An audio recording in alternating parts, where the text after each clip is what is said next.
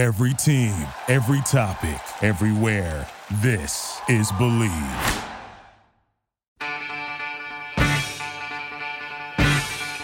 Commit turnovers? Check.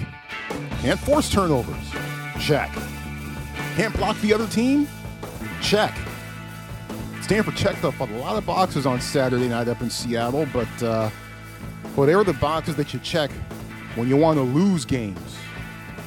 Checkmate for the Huskies as UW beat Stanford on Saturday night up in Seattle, and that's what we are here to break down on this episode of the TreeCast with Troy Clardy on the Believe Network and presented by Bet Online. Great to have you with us on Sunday, September 25th, 2022. Hi, I'm Troy Clardy. Hope you're having a great day despite Saturday night's result. And we're going to sort through it as only we can here on the TreeCast. You'll hear post-game thoughts from head coach David Shaw, linebacker Jacob Mangum-Farrar, and wide receiver Michael Wilson. We'll get inside their thoughts a little bit and try to figure out things going forward. But for the most part, the song remains the same when it comes to Stanford and this result against Washington, in which the Huskies beat Stanford 40-22. Who am I? I'm Troy Clardy. Great to have you with us. Ninth year of Pac-12 Network play-by-play, 30th year of following Stanford football, and in my first year of national radio college football play-by-play for the Compass Media Networks. Looking forward to diving into that later on in the season. You can follow me at Troy Clardy. Last name is spelled C-L-A-R-D-Y. And subscribe to the show, rate and review the show. Always appreciate those. And, you can always subscribe to the show via your favorite listening app on Google Play, Apple Podcasts, Spotify, and Stitcher, and iHeart, and TuneIn, and Alexa, and anywhere you listen to the good podcasts. That's where you'll find the TreeCast. Hopefully this is one of your favorites, even though we're not going to be talking about a lot of great things. A couple of things here and there, but by and large, a result that we've kind of seen a little bit before, at least so far in the early going of the 2022 season. Against Washington, the Huskies' first two drives resulted in points. Stanford's first two drives ended with a 3-and-out and a turnover. Casey Filkins bobbling a low ball, UW intercepted, and that ended the 14-play, 59-yard drive. Midway through the second quarter, after UW punted for the first time, and Stanford had a little bit of momentum, Tanner McKee got sacked and fumbled. And 2 plays later, UW scored to make it 17-7. That was the score at the half. Pinpoint touchdown pass from Michael Penix Jr. made it 27-7 midway through the third quarter, ended the competitive phase of the game. Stanford had some flashes of brilliance in the passing game in the fourth quarter, but by then it was too late. UW with the 40-22 win. After the game, I asked Stanford inside linebacker Jacob Mangum-Farrar what his frustration level was. Very frustrated. We have guys, scratching and clawing to win, playing the full game to the best of their ability, running the ball, high effort, and it just sucks when you don't get the result that you worked so hard all week to get. Can't blame them. Can't blame them. We'll get you 3 things you need to know from this game and plus a deeper dive on a couple of things that really stood out to me as a result of that outcome. We'll do all that in just a moment or so. But first, this reminder that Bet Online is the fastest and easiest way to wager on all your favorite sports, contests, and events with first-to-market odds and lines. Find reviews and news for every league, including Major League Baseball, NFL, NBA, NHL, combat sports, esports, and even golf. BetOnline continues to be the top online resource for all your sports information, from live in-game betting, props, and futures. So head to BetOnline today or use your mobile device to join today and make your first sports bet. Use the promo code BELIEVE50, that's BLEAV50, and you can receive your 50% welcome bonus on your first deposit. BetOnline, where the game starts. All right, 3 things you need to know from Stanford versus Washington. And, of course, as always, we begin with number 1. And before the team left for Seattle on Friday, David Shaw announced that starting right tackle Myles Hinton would miss the game with an unspecified injury. That, of course, got my eyebrows raised. Junior Connor McLaughlin was behind Hinton at right tackle on the depth chart, but Barrett Miller got the start there. Makes sense. Miller listed as backup left tackle, but since Barrett has 26 career starts and McLaughlin has none, made sense to give Miller the nod. But midway through the first quarter, Stanford starting left tackle Walter Rouse left the game with an injury. So that moved Miller from right tackle to left tackle, and it put McLaughlin at right tackle. That's the alignment that Stanford played much of the rest of the first half with its backup offensive tackles. David Shaw knows that's not an ideal situation. We had an issue with blocking him. It's kind of the wrong place and the wrong game against the wrong team to not have your starting tackles out there. We missed Miles during the game, and then Walter Rouse had to go out for a little bit and came back and wasn't 100%, but battled through it. Difficult. Very difficult. Yeah, Walter Rouse returned for the second half, but Stanford's situation on the offensive line affected everything during the competitive phase of that game.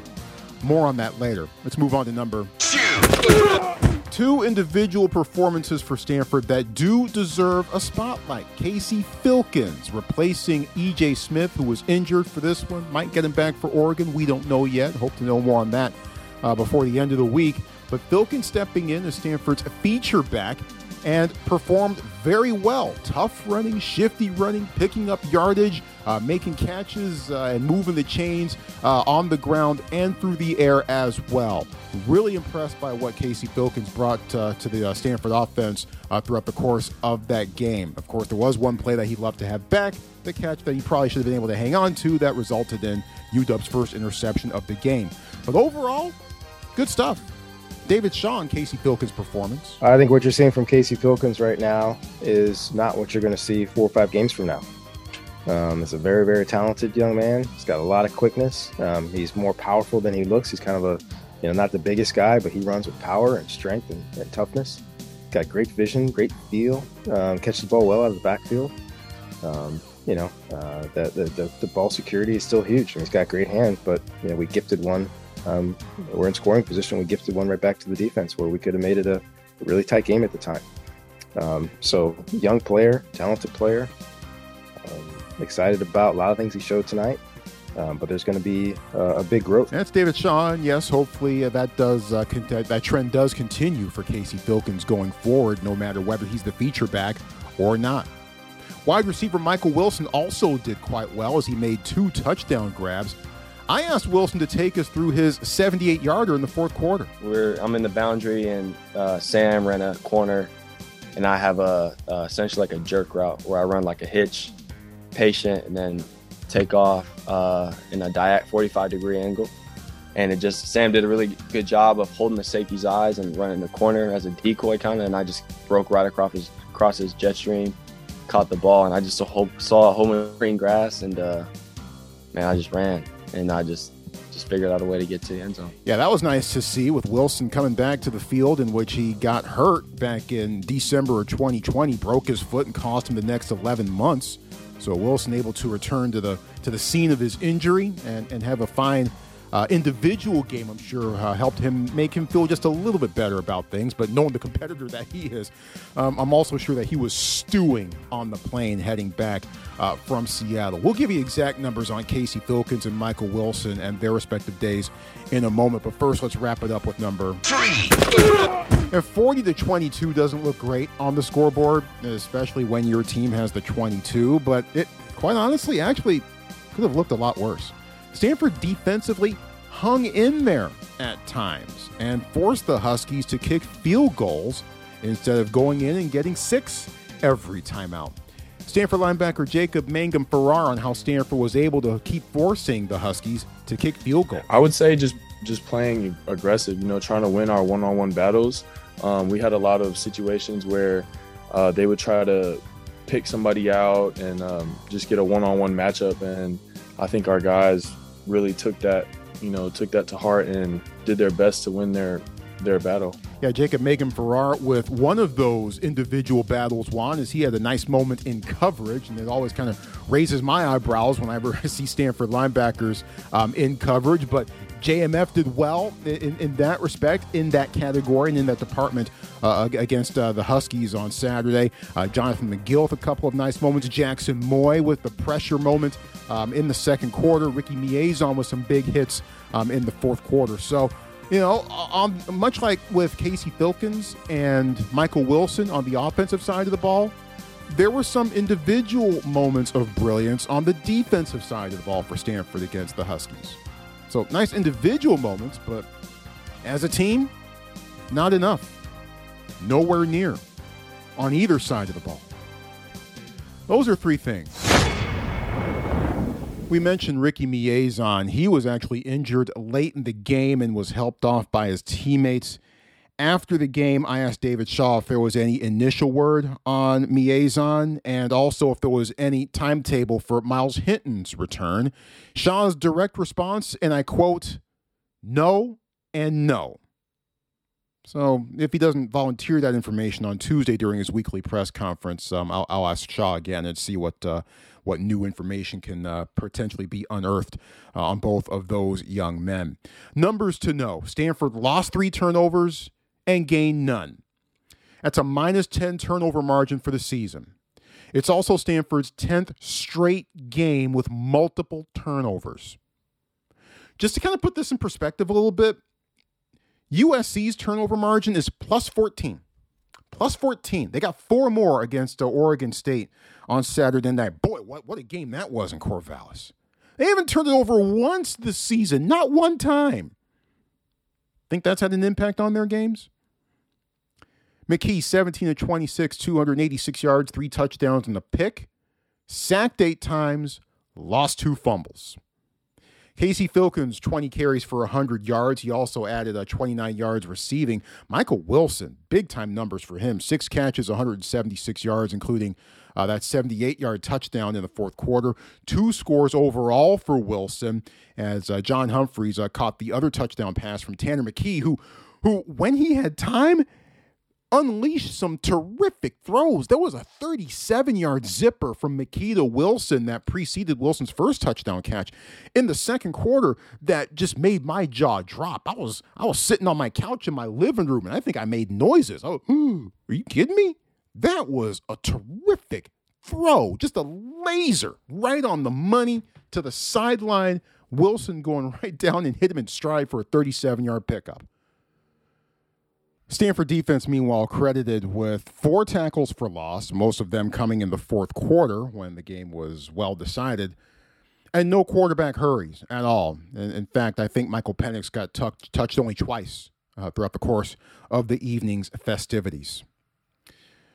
A few observations that we'll do a deeper dive into right here and now. And the first thing I want to get into is just one of the things that struck me, and it's something that we've seen over the past few years at times, even sometimes when Stanford was going to bowls on a regular basis. We'll see how this season turns out, but there's a lot that needs to be turned around and not a whole lot of time to do it in.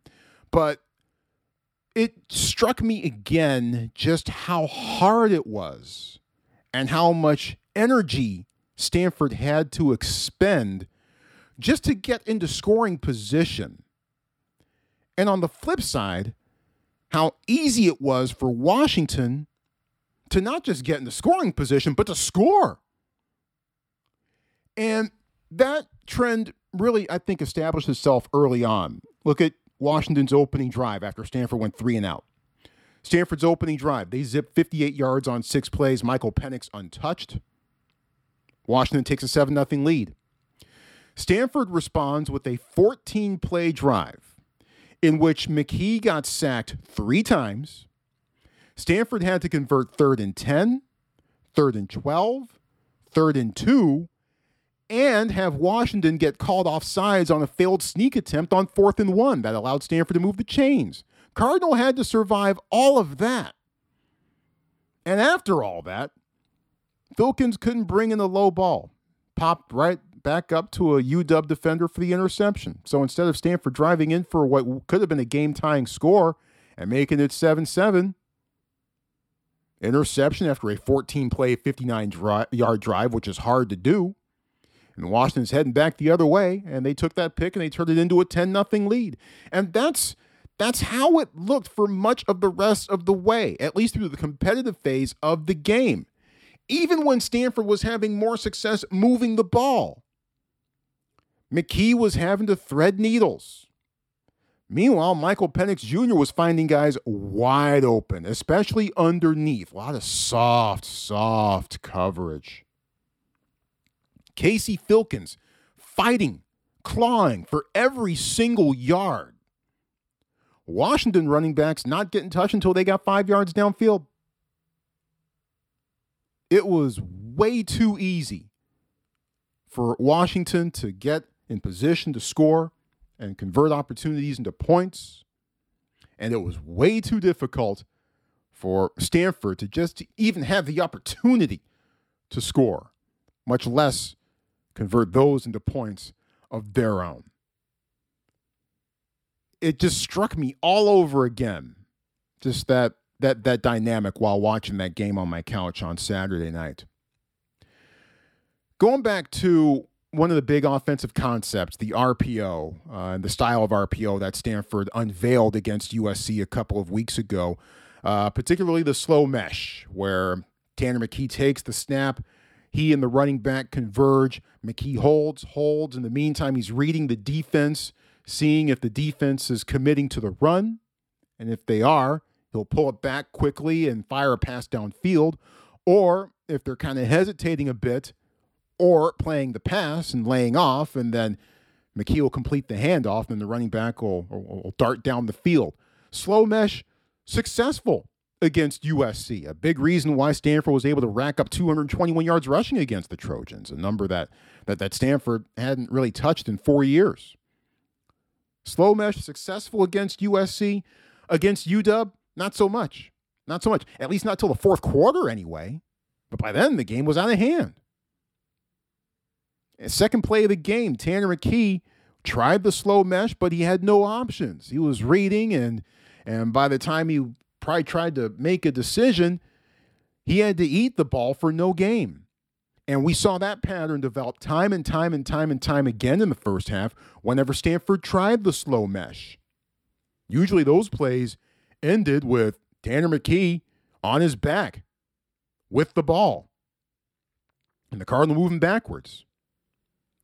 After the game, I asked David Shaw whether the slow mesh's lack of effectiveness this time around against UW was because McKee didn't have enough time due to the Husky pass rush, or because he didn't have anyone to throw to downfield. Here's David Shaw's response to that. We were hit and miss. Some of them were good, some of them were bad.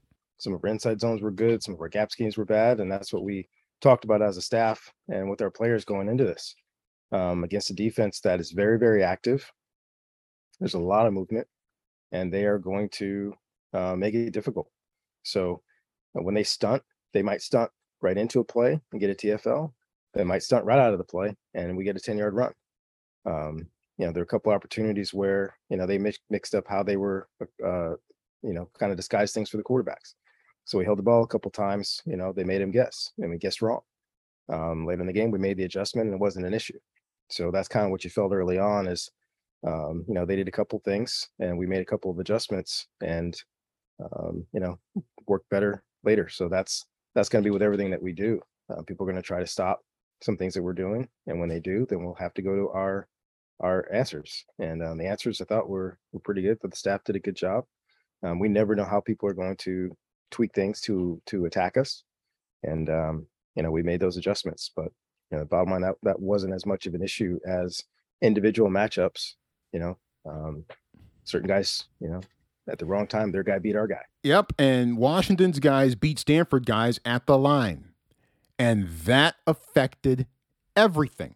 That affected everything, especially once Walter Rouse went out and did not play a quarter and a half. Again, he did return and play the second half. You heard David Shaw say earlier that he wasn't 100%, but Rouse did return in the second half. But during that period in time, midway through the first quarter, through the entirety of the second quarter, Stanford's offensive line shuffle just did not allow it the chance to perform at its peak offensively.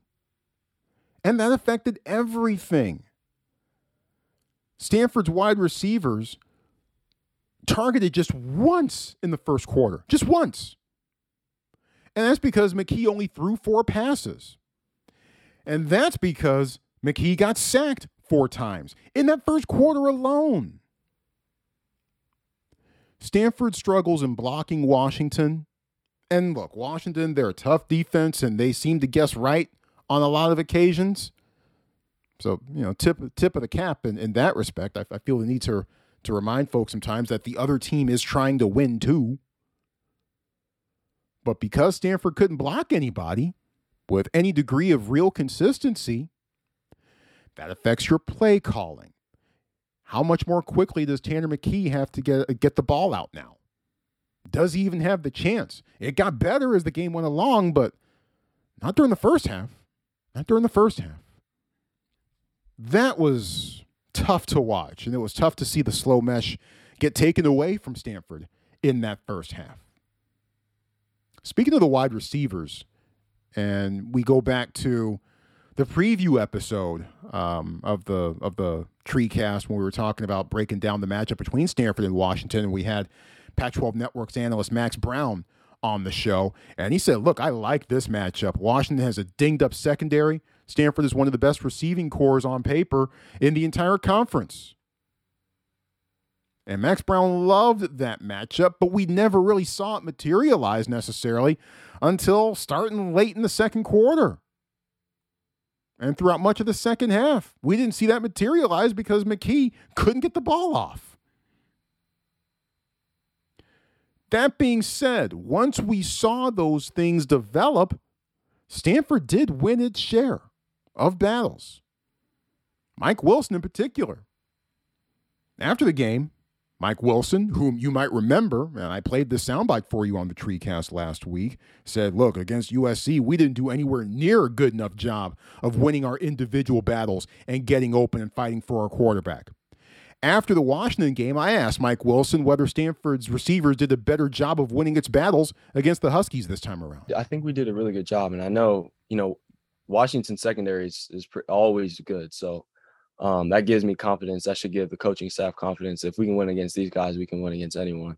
I think the one time we might have had incompletion was maybe the fade that Tanner threw to John, and everything else after that was pretty much automatic. So I think we did really, really well, and I'm really, really confident and happy with how the receivers performed individually. There's going to be some things on tape that we probably need to clean up, and obviously no game is perfect, and we're always trying to chase perfection, but just based off my memory of the game, I feel like we did really, really well when we were given the opportunity. Yeah, and I pay attention to that last point from Mike Wilson. They rarely had that opportunity because Tanner McKee couldn't get a pass off because he was getting swallowed up from a UW pass rush that was taking advantage of an overwhelmed Stanford offensive line.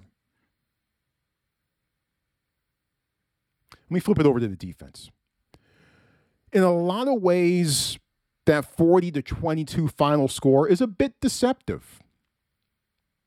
And not deceptive in the way that I would rather be discussing, because UW, they could have won that game by a lot more. They could have won that game by a lot more.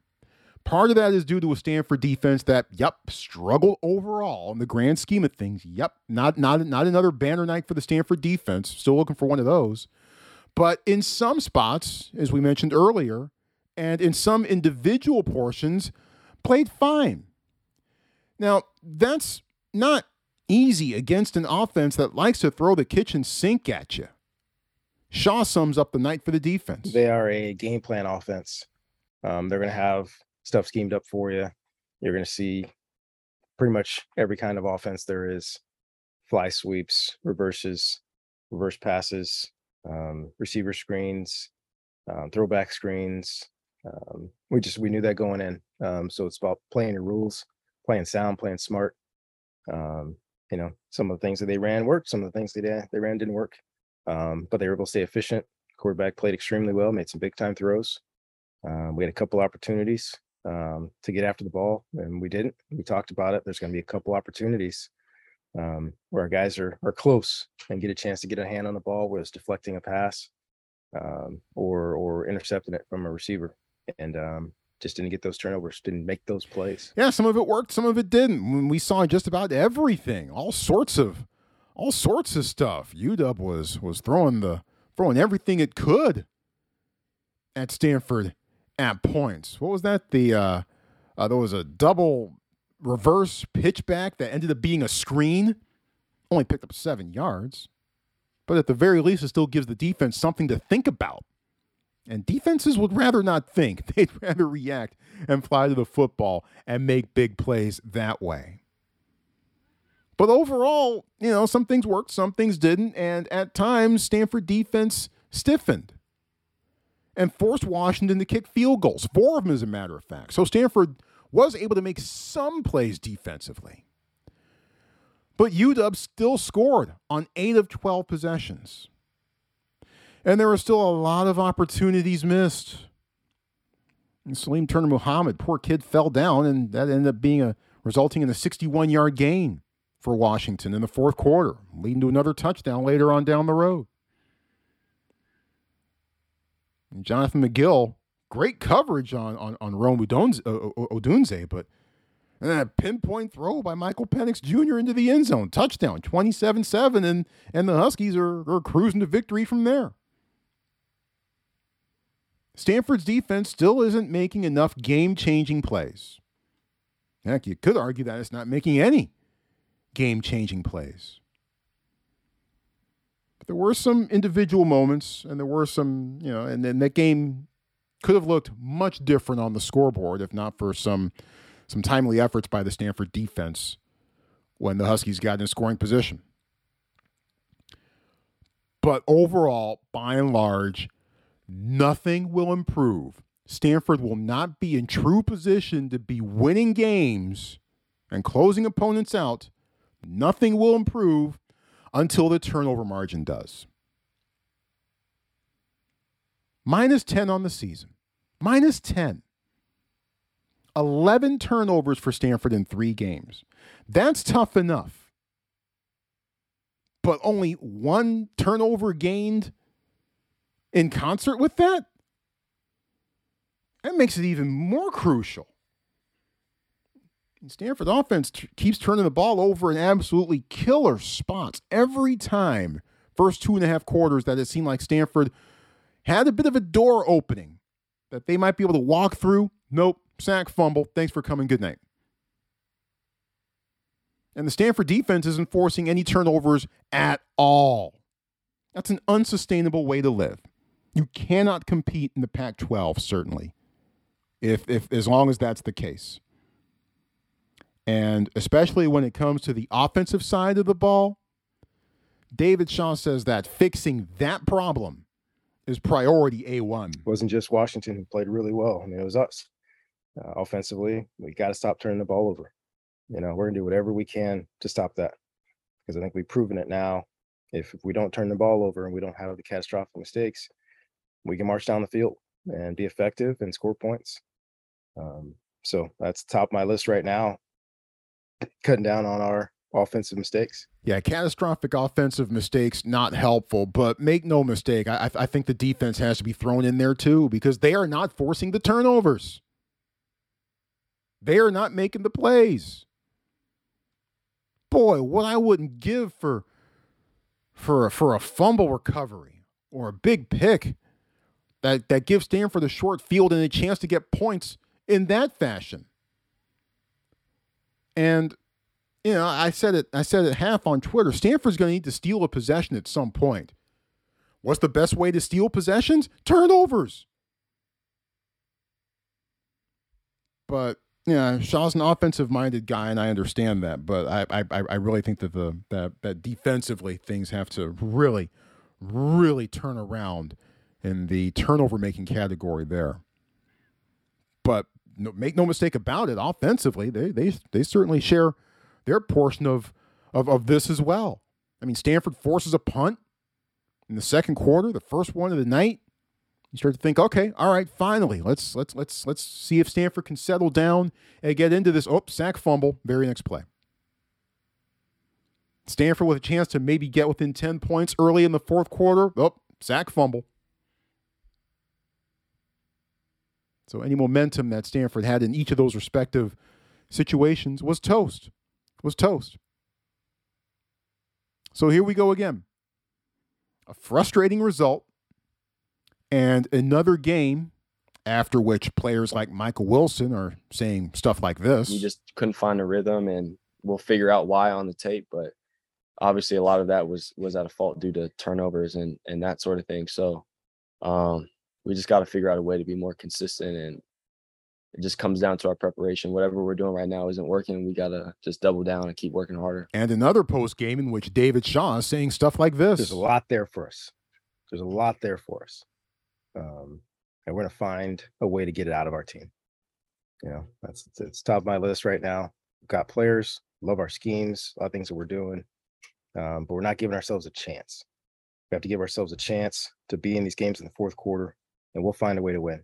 But right now, we're not giving ourselves a chance, and that's what has to change. Yeah, I mean, I like the offensive players and the schemes too, but man, there's just so much pressure on the offense to play near perfect football because the defense hasn't shown that it can force punts or nab turnovers at all this year.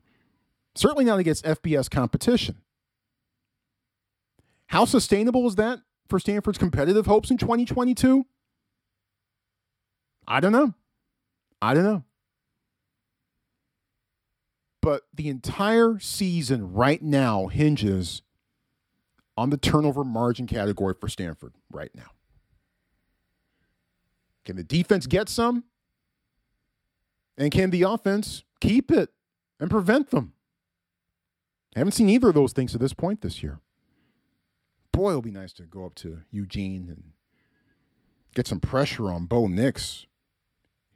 Hit him around a little bit. Oh, wait. Oregon's offensive line hasn't given up a sack this year? Oh, and they played Georgia in week 1? That might have been the only positive that Oregon came away with from that game. Hey, gave up 49 points to one of the great all-time teams, but didn't give up any sacks.